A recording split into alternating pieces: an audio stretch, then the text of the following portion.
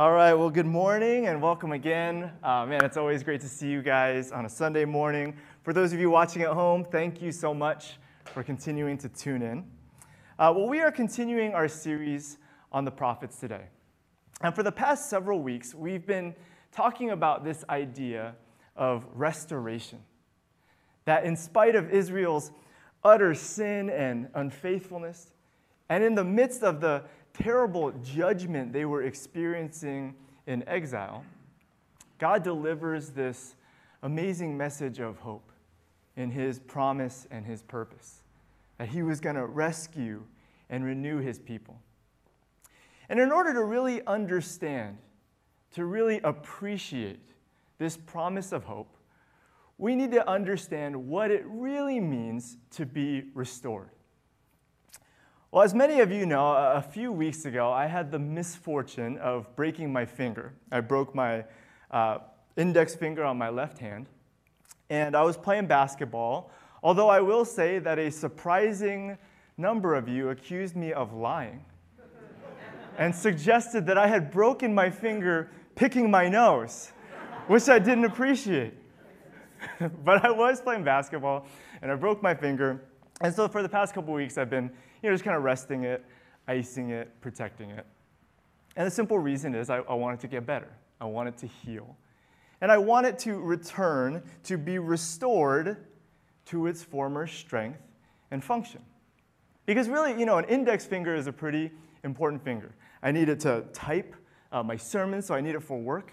Got like 3,000 word sermons to type, and so finger needs to have some agility and dexterity.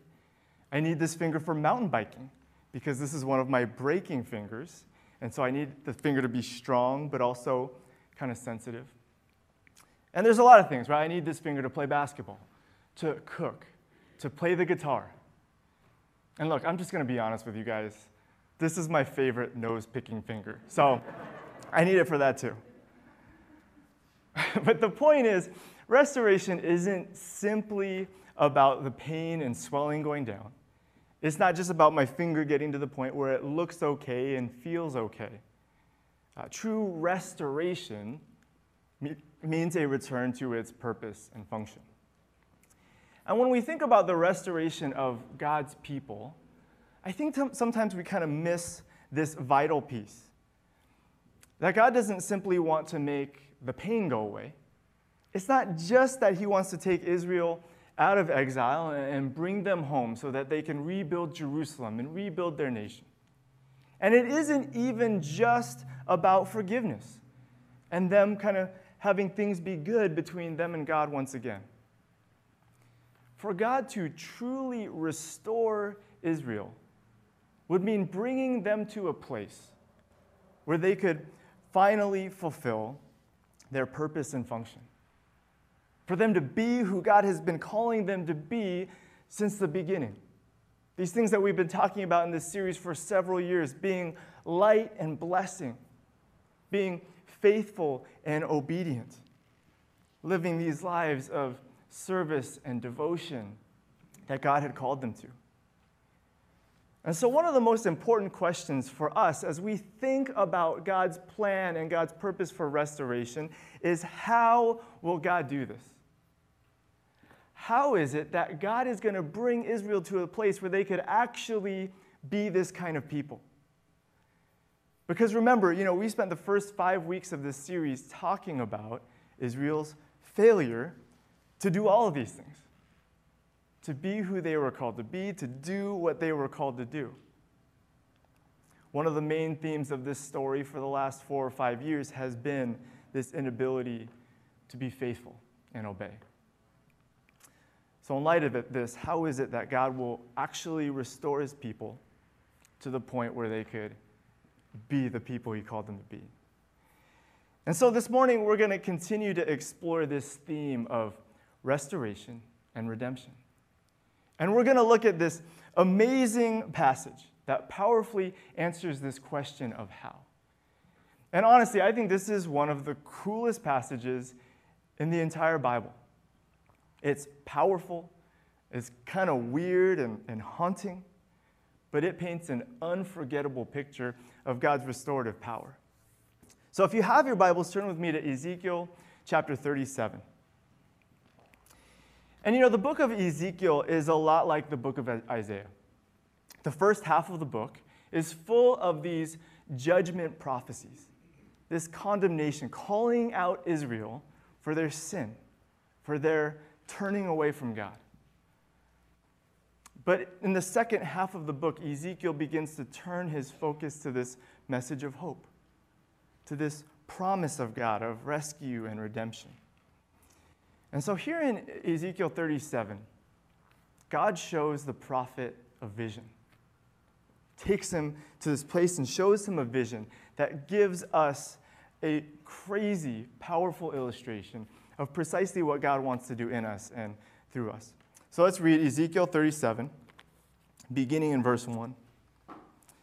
It says, "The hand of the Lord was on me, and he brought me out by the Spirit of the Lord and set me in the middle of a valley.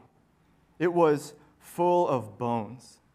He led me back and forth among them, and I saw a great many bones on the floor of the valley, bones that were very dry.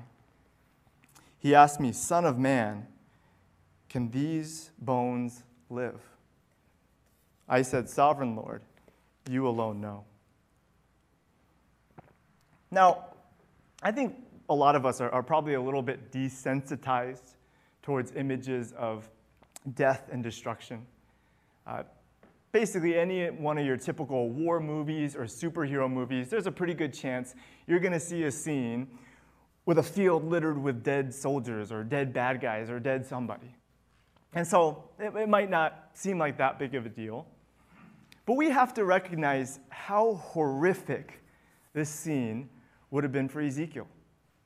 This is a pretty messed up vision.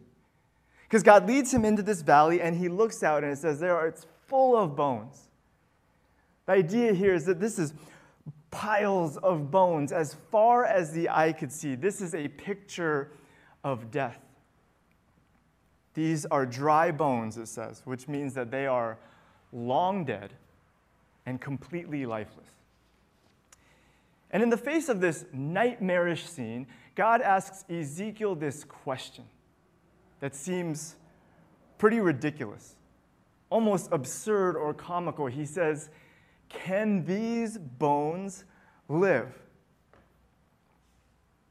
And I mean, can you imagine what Ezekiel was thinking? Like, really, God? Can dried up bones come to life? For both Ezekiel and for us as the reader, the answer seems pretty obvious. It seems pretty clear.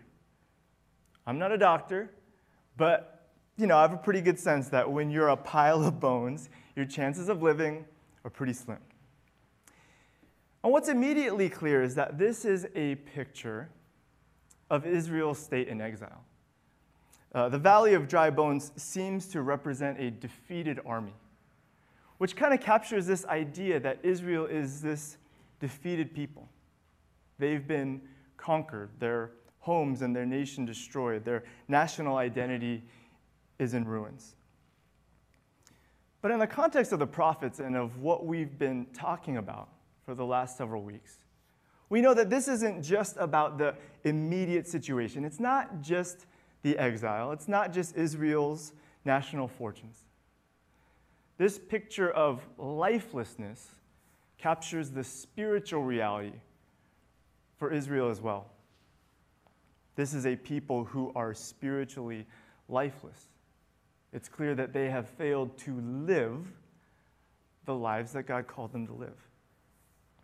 And so this question, can these bones live? Can these dried up old bones come back to life? It points us, in a sense, to the hopelessness of Israel's situation, to how bleak their spiritual lives really were. Now, if you remember from several weeks ago, in the opening message to this series, I talked about this idea of the sin-grace cycle, this pattern in Israel's history that we've seen over and over and over again, that God would show his people grace. He would save them. He'd redeem them. He'd bring them out of slavery or to defeat or something, and he'd bring them into a place of blessing. He'd provide for them and love them. But again and again, Israel would turn away from him, turn towards idolatry, sin, injustice. And this wasn't just once or twice. It happened over and over and over again. Israel didn't change, they didn't learn their lesson, and they didn't really ever get better. And what we learn in this cycle is that this sinfulness really is the human condition. See, the lesson of the Old Testament narrative isn't that Israel is a bunch of losers who couldn't get it right. It's not that there were just a few bad apples that ruined things for Israel. The point isn't that God chose wrong and he should have chose a better people group. Instead, the point of this whole narrative is that Israel is representative of all sinful people. And their repeated failure, this cycle, the fact that it just happens over and over and over again, is a reminder of human brokenness. That something is wrong with people at a heart level. When I was a kid, we had this dog named Maggie. And Maggie was beautiful. I loved her. She was fun and sweet. But she was wild. And so we had trouble, especially when she was young, keeping her in the yard. She could jump really high. This dog had hops, and so she could jump over our wall into the neighbor's yard. She was also fast and strong and agile, and so any chance she would get, she'd try to dart out of the side gate and into the neighborhood. And so we had to learn this skill of, like, when you wanted to go on the side gate, of opening the door just enough and then squeezing through, all the while like kicking Maggie and trying to keep her from getting past you and getting out of the yard. And so she would regularly get out, and so we'd have to chase her down. And of course, when we found her and we brought her home, that was great. But it didn't really solve the problem. And we could build higher walls, we could devise a new system for opening the side gate. But really, the problem wasn't the situation. It was who Maggie was. It was her heart. She just wanted to get out and run. As much as we loved her, as much as we took care of her, and as much as she seemed happy with us, she couldn't control this urge to go. It was just kind of baked into who she was. And this is kind of what we see in the Old Testament story, that this is the human condition. And we see it in Israel's story, but really it's our story too. This inability to obey, the inability to love and trust God, the inability to just stay in the good life that he has for us. And this is just kind of baked into who we are. And so the idea of Israel being restored in this way, of actually becoming a people who will stay, who will live the life God has called them to become a faithful community committed to God's purpose for them. At this point in the story, it seems kind of hopeless. It seems about as likely as a valley of dry bones coming to life. And yet, God asks Ezekiel this question: can these bones live? And Ezekiel's answer is pretty amazing. He says, "Sovereign Lord, you alone know." And in a way, he's saying, God, I know what I think the answer is. I know what logic and reason tell me the answer should be. I know enough about science to know that dead bones don't usually come back to life. But I'm going to respond to your question in faith. I'm going to assume that despite everything I can see, despite the obvious hopelessness of this situation, that you are God and I'm not. That you're the God of life and death and I'm not. And you can do things that I don't understand or comprehend. So God, you tell me. You tell me, God, can they live? I don't know, because it's up to you. Man, that is an amazing answer. And God's response, the way God moves next, is even better. He gives us this vision of what he wants to do for his people. Let's go back to our passage, verse 4. Then he said to me, prophesy to these bones and say to them, dry bones, hear the word of the Lord. This is what the sovereign Lord says to these bones. I will make breath enter you, and you will come to life. I will attach tendons to you and make flesh come upon you and cover you with skin. I'll put breath in you, and you will come to life. Then you will know that I am the Lord. So I prophesied as I was commanded, and as I was prophesying, there was a noise, a rattling sound, and the bones came together, bone to bone. I looked, and tendons and flesh appeared on them, and skin covered them, but there was no breath in them. Then he said to me, prophesy to the breath. Prophesy, Son of Man, and say to it, this is what the sovereign Lord says. Come, breath, from the four winds, and breathe into these slain, that they may live. So I prophesied as he commanded me, and breath entered them. They came to life and stood up on their feet, a vast army. Then he said to me, Son of man, these bones are the people of Israel. They say our bones are dried up and our hope is gone. We are cut off. Therefore prophesy and say to them, this is what the sovereign Lord says. My people, I am going to open your graves and bring you up from them. I'll bring you back to the land of Israel. Then you, my people, will know that I am the Lord, when I open your graves and bring you up from them. I will put my spirit in you, and you will live. And I will settle you in your own land. Then you will know that I, the Lord, have spoken and have done it, declares the Lord. So Ezekiel preaches to these dead, useless bones, and they begin to come to life. God begins to reanimate and rebuild them. Tendons and flesh and skin begin to appear on the bones. And you have to really imagine this. Try to imagine what Ezekiel is seeing, these bones beginning to take on flesh and skin and rising up into this huge, vast army. But in the midst of all this, there's this key phrase. Ezekiel notices that there was no breath in them. And this is an important detail. Ezekiel realizes that these reconstructed, reanimated bodies, they can't really come to life without breath. Now, this obviously makes sense in terms of basic physiology, but there's much more at play here. Because the word for breath in Hebrew is ruach. And this word, ruach, is pretty flexible.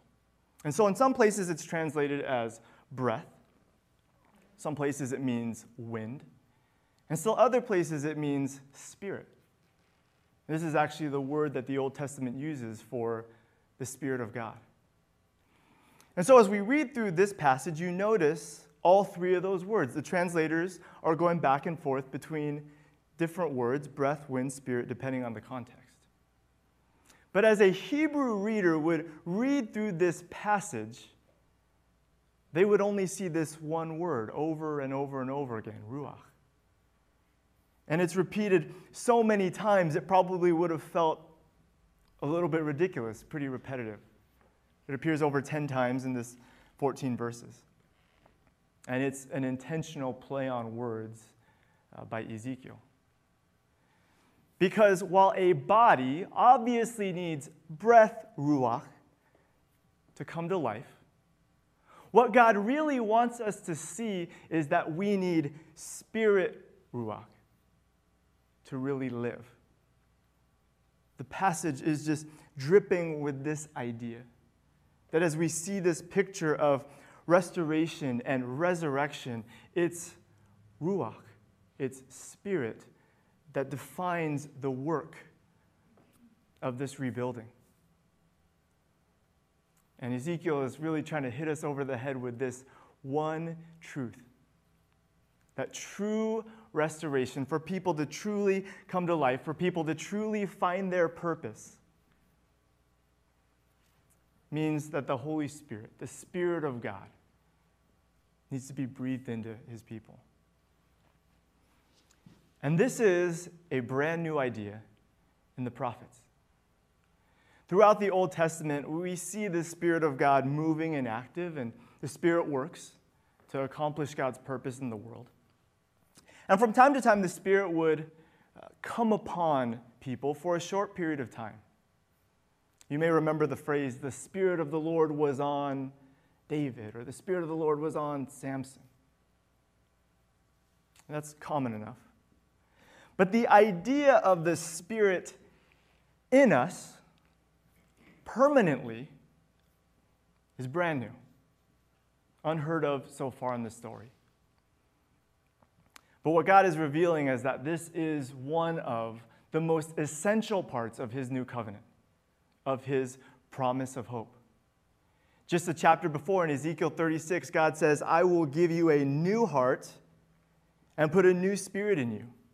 I'll remove from you your heart of stone and give you a heart of flesh.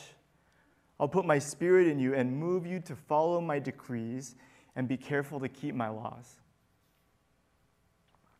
This is a revolutionary idea that as part of this new covenant, God was going to actually fix the problem of sin. Not just the penalty for sin, not just the guilt of sin, but actually the power of sin.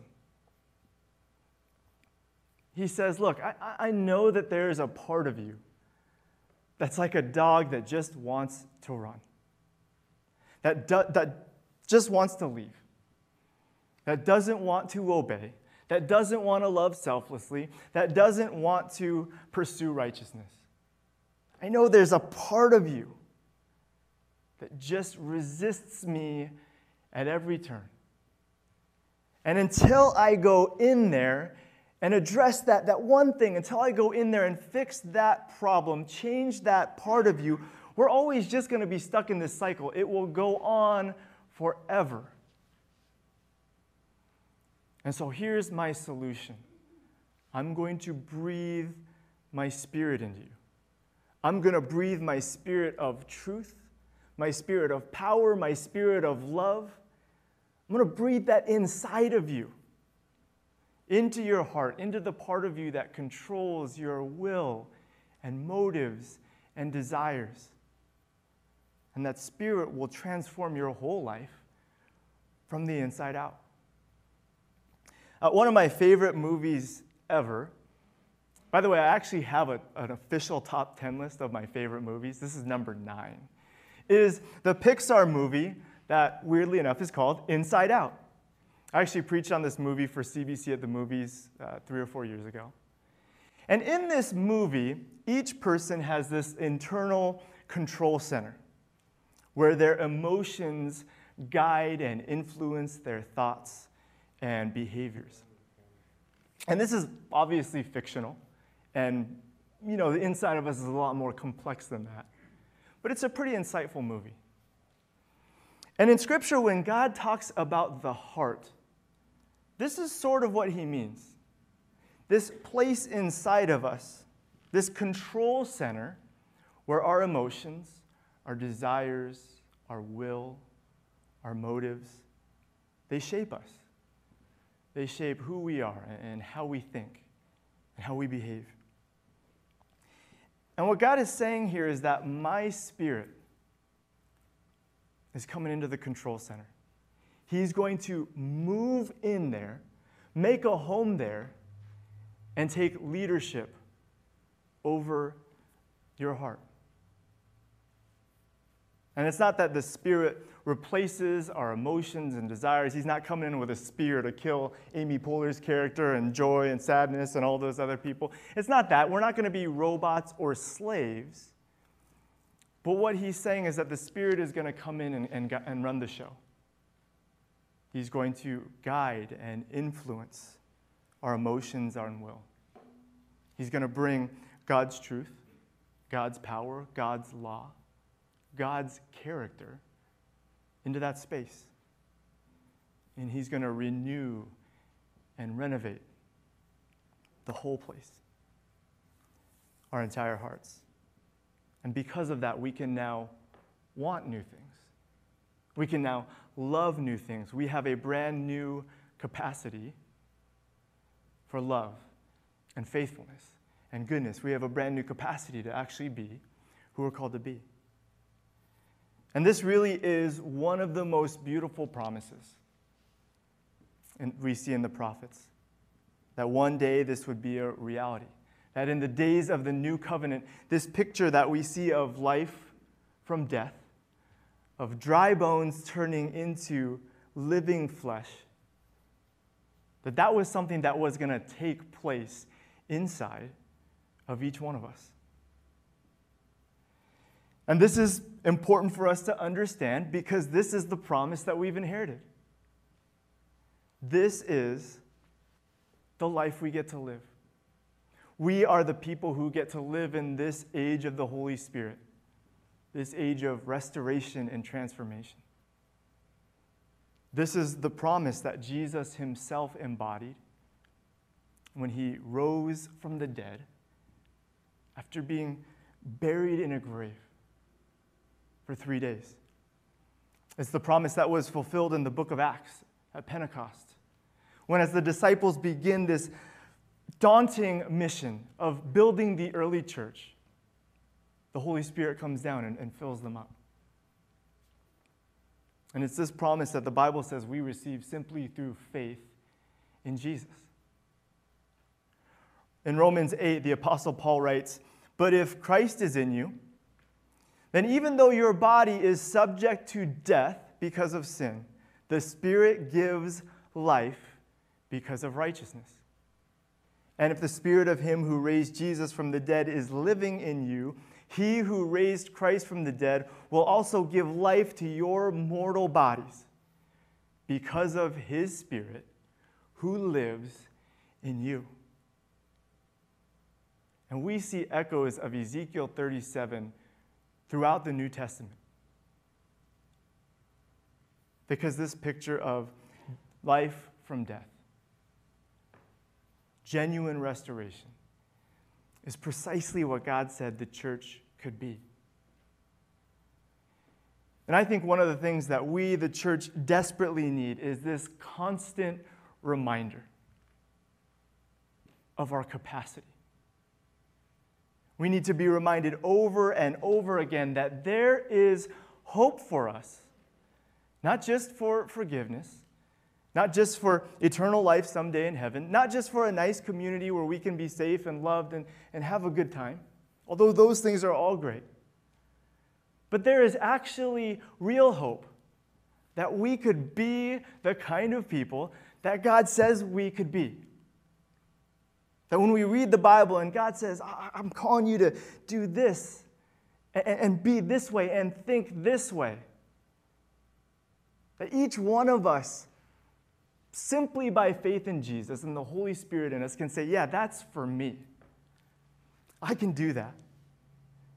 And despite what we can see, despite our struggles, despite our sins, we can know that God is working that kind of restoration, that we have that kind of restorative power in us.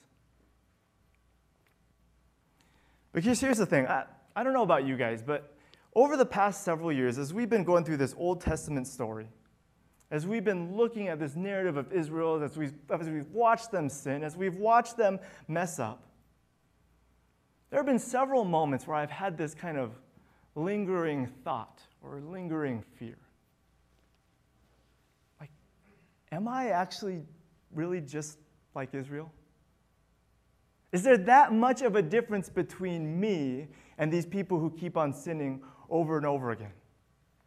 When we look at the idolatry, empty religion, the inability to genuinely love and do justice, the fact that they just make the same mistakes over and over and over again, it's kind of sobering. It's like holding up a mirror to our own lives, to our own shortcomings, to our own lack of faithfulness. And the danger is that we look at ourselves and we look at Israel and we do like you guys know the Spider-Man meme, this thing? It's like, Are we the same? Or am I just like them? Am I destined to mess up over and over again, just like them? We could take Spider-Man off the screen. It's distracting. But in a way, I kind of think sometimes we look at our spiritual lives as this valley of dry bones and think, man, no way this could really live. There's no way I could actually be that kind of person. No way I could be that loving or righteous or that devoted to God. No way I could be one of those people who's really obedient. Because I've struggled with the same sins for the last 20, 30 years. It's just the way it is. There's no way I could ever have that kind of relationship with God like this person or that person. I try to read my Bible, I try to pray, but it's just hard for me. There's no way that I could ever serve and love and do justice in a way that God calls me to. I want to. It sounds great, but I'm so busy. And at the end of the day, I just don't. And maybe I never will. There's no way I could share my faith. There's no way I could be a leader in the church. There's no way I could serve the poor. No way I could be that generous, that good, that bold, that loving. That's not me. I'm not that kind of Christian. And I know because I can see these dry bones. I know that it's just not happening. One of the beautiful things about the gospel is that it guarantees that no matter who you are, no matter what your past looks like, no matter what your personality or spiritual profile is, none of that will ever be true if you are in Christ Jesus. We're not just like Israel. We're not stuck where we are. There actually is a real, tangible difference in Christ. We have the Spirit in us. We've received the promise of this Spirit's presence and power and purpose, and it's in us. And sometimes we can't see it, sometimes we can't feel it, but it is working. And obviously, there's a lot that we could say about the Holy Spirit. We could do a whole year-long sermon series on this. We could talk about what it means to experience more of the Spirit and how to live by the Spirit and participate with the Spirit. And that's probably a series that's coming down the pipe because it's such an important idea. But for now, for this morning, in light of this passage, in light of what God is trying to show us, we want to focus on this simple invitation to hope and to faith. Hope in what the Spirit can do in us and through us. Hope that we can be who God calls us to be in spite of all the doubts and reservations. And that hope is possible through just a little bit of faith. Faith in who God is and what He can do, what God is capable of. See, remember Ezekiel in our passage. Remember this moment where God asks him, Son of man, can these bones live? Son of man, can this impossible thing happen? And Ezekiel looks at this valley of dead, dry bones, and he says, I don't know. Maybe. I don't know, God. Sure doesn't seem like it. But I know you do amazing things. So I'll just wait and see. Why don't you show me? Man, if we could have that kind of heart, to look at the dry bones of our brokenness, our sin, our inability, our indifference, and say, God, only you know. Only you know if these bones can live. I know what I see, I know what I think, I know what makes sense to me, but I'm going to respond in faith. Because you're God and you do amazing things. I've seen it in Ezekiel 37. I've seen it in the resurrection of Jesus. I've seen it in my own life that you called me, a sinner, into a relationship with you. I've seen it in the ministry of the church, both here and worldwide, that you've taken broken people and made this community of people who love each other and serve the world. I've seen your Spirit at work. So can these bones live? I'll wait for you to show me, God, because I know what you're capable of.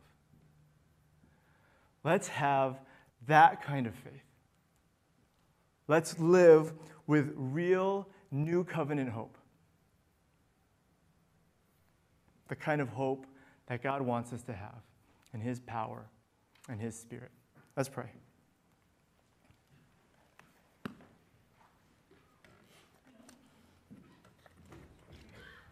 God, we thank you for your promise that you show us in vivid detail just how good you are, just how powerful you are. So that even in the face of real life, in the face of things that we can see, like our own sin, our own inability, our own failures, that you have painted a picture for us so big and so powerful and so vivid that we could actually have faith that you could do that in our lives. And so, God, I pray that your Spirit in us would speak truth. Speak truth against the doubts. Speak truth against the lies that say we can't or we're not. Would your Spirit of power begin to transform as we seek you, as we worship you, as we try our best to follow you. And God, would your Spirit of grace remind us that no matter where we are in this restorative process, that you love us and you will never leave us. So God, thank you for your word this morning. Speak it into our lives. Speak it into our hearts. In Jesus' name.